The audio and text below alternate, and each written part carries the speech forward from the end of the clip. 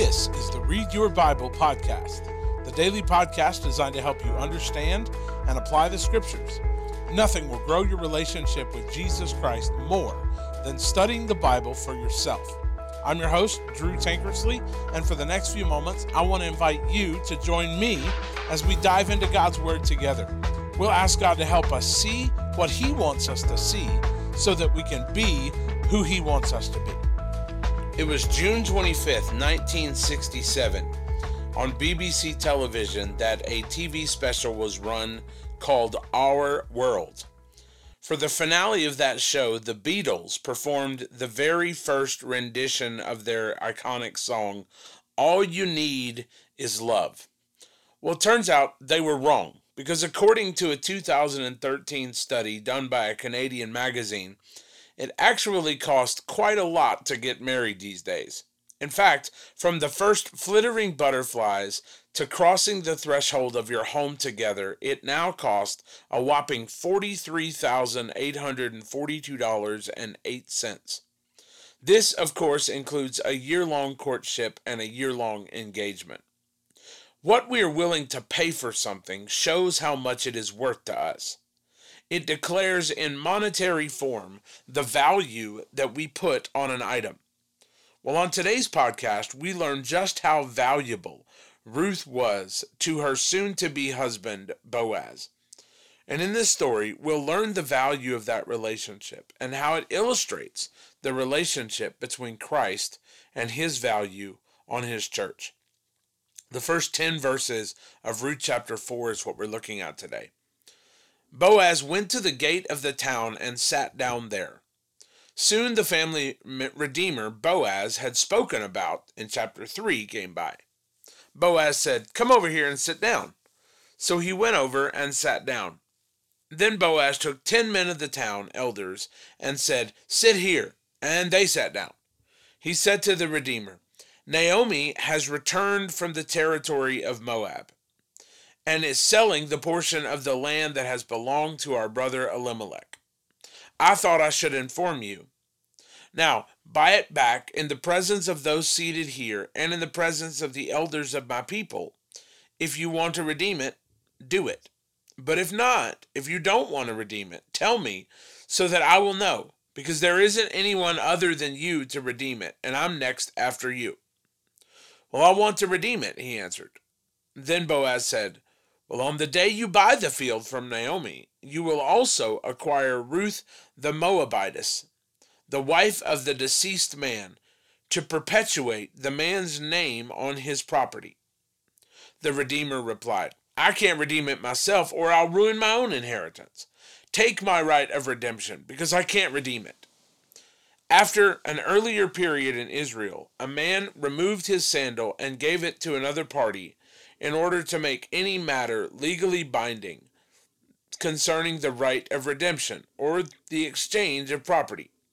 This was the method of legally binding a transaction in Israel. So the Redeemer removed his sandal and said to Boaz, "Buy back the property yourself." Boaz said to the elders and all the people, "You are witnesses today that I am buying from Naomi everything that belonged to Elimelech, Chilion, and Mahlon. I have also acquired Ruth the Moabitess, Mahlon's widow, as my wife, to perpetuate the deceased man's name on his property, so that his name will not disappear among his relatives or from the gate of his hometown. You are witnesses today." In Jewish culture, the land and the inheritance was everything.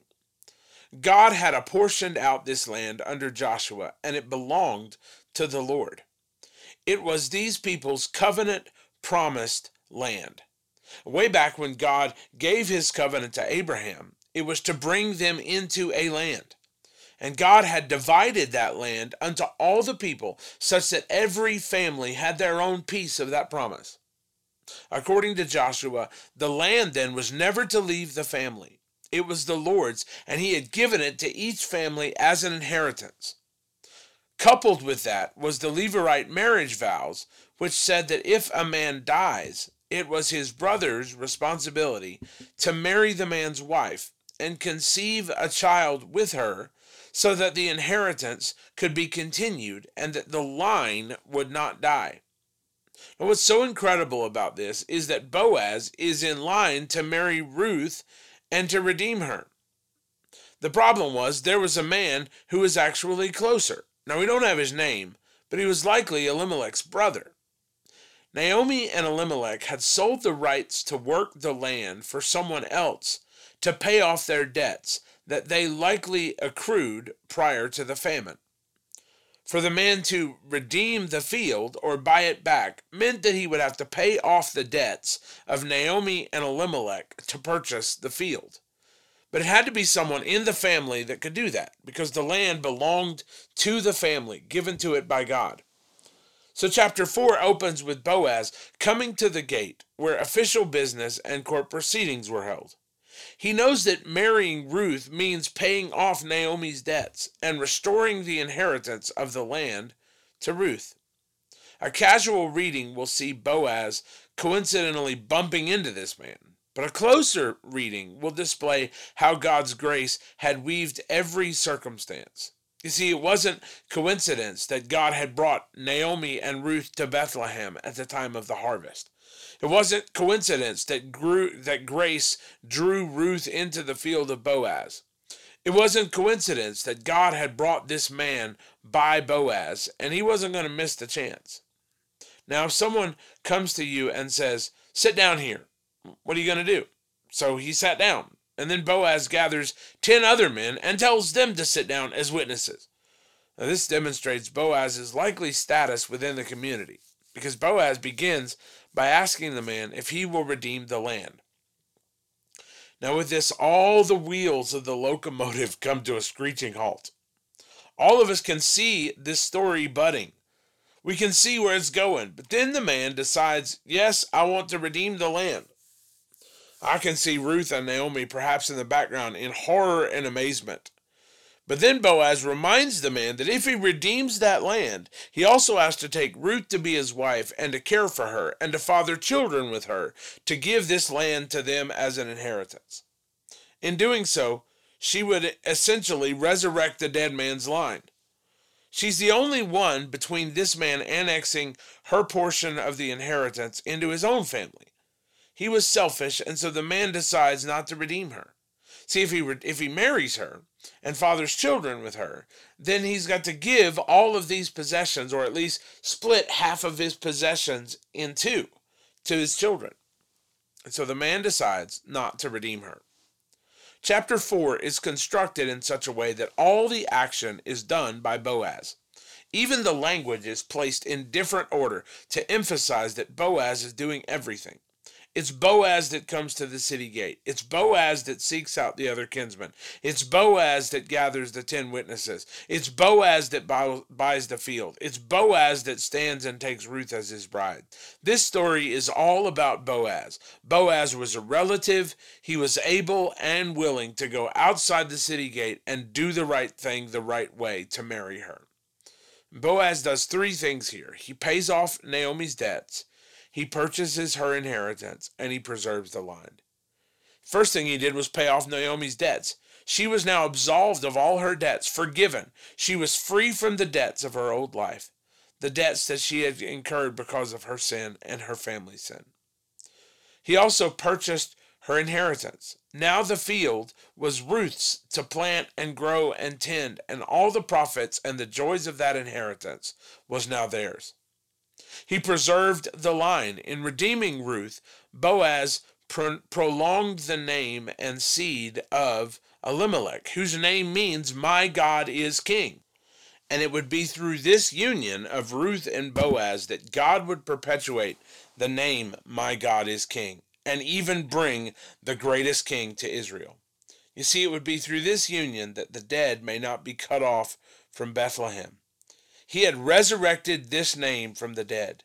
He'd proved its worth, and eventually it would be through this union that God would bring the greatest king of Israel, King David, from Bethlehem, who would be the forerunner to the King of all kings, also born from this line in this city. He also procured a bride. He made her his own. She was a foreigner, but he had brought her into his family. Boaz knew the value of bringing the foreigner into his family because Boaz's mom's name is Rahab. He had brought her under his wing, and this foreign widow had become a favored bride. Now, as we seek to apply this, M.R. Dahan does a great job explaining this chapter. He writes, Jesus is indeed our kinsman redeemer, and at the end of his life, he went to Gethsemane, where God laid upon him all of our sin and all of our debt, and he took it, like Boaz, outside the gate, among many witnesses, and there weighed out the purchase price of redemption by his own precious, incorruptible, and eternal blood. See, like Ruth, we had come from a far country, widowed by sin, carrying the baggage and the debts of our own past mistakes. Grace draws us into the field of our heavenly Boaz, where we experience his kindness and mercy to sinners, to beggars, to widows. In love, he draws us to his side, and in complete surrender and abandon, we come with no plans, no scheme, no agendas, no speeches, just a simple trust, a vulnerability, and a complete reliance on his capacity to change everything. And we wait for him to act. And when we do, he pays off our debt. He purchases our inheritance. He preserves our line. I'm so glad that he's still in the saving business.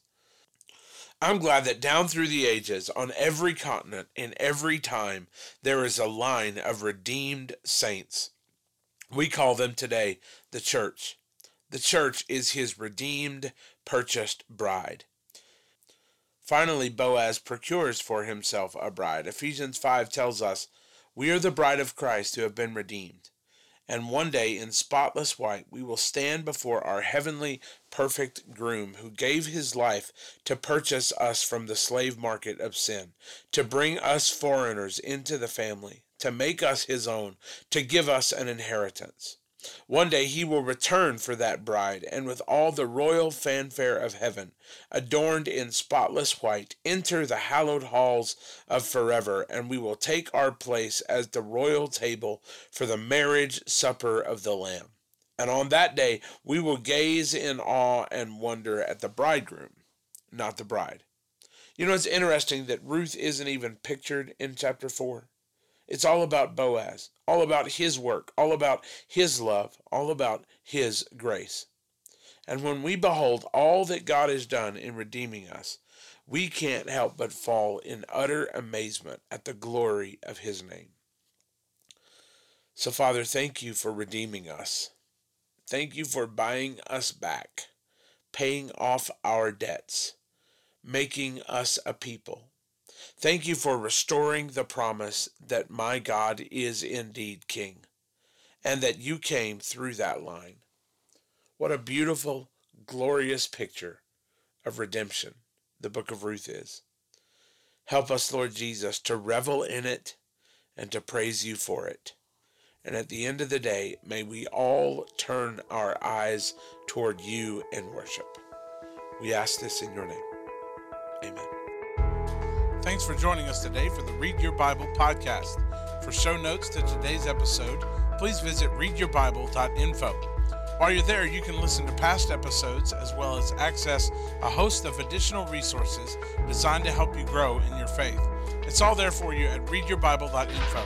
That's readyourbible.info. For more information about South Seminole Baptist Church, just go to southseminole.com. Join us again tomorrow as together we help you learn to read your Bible.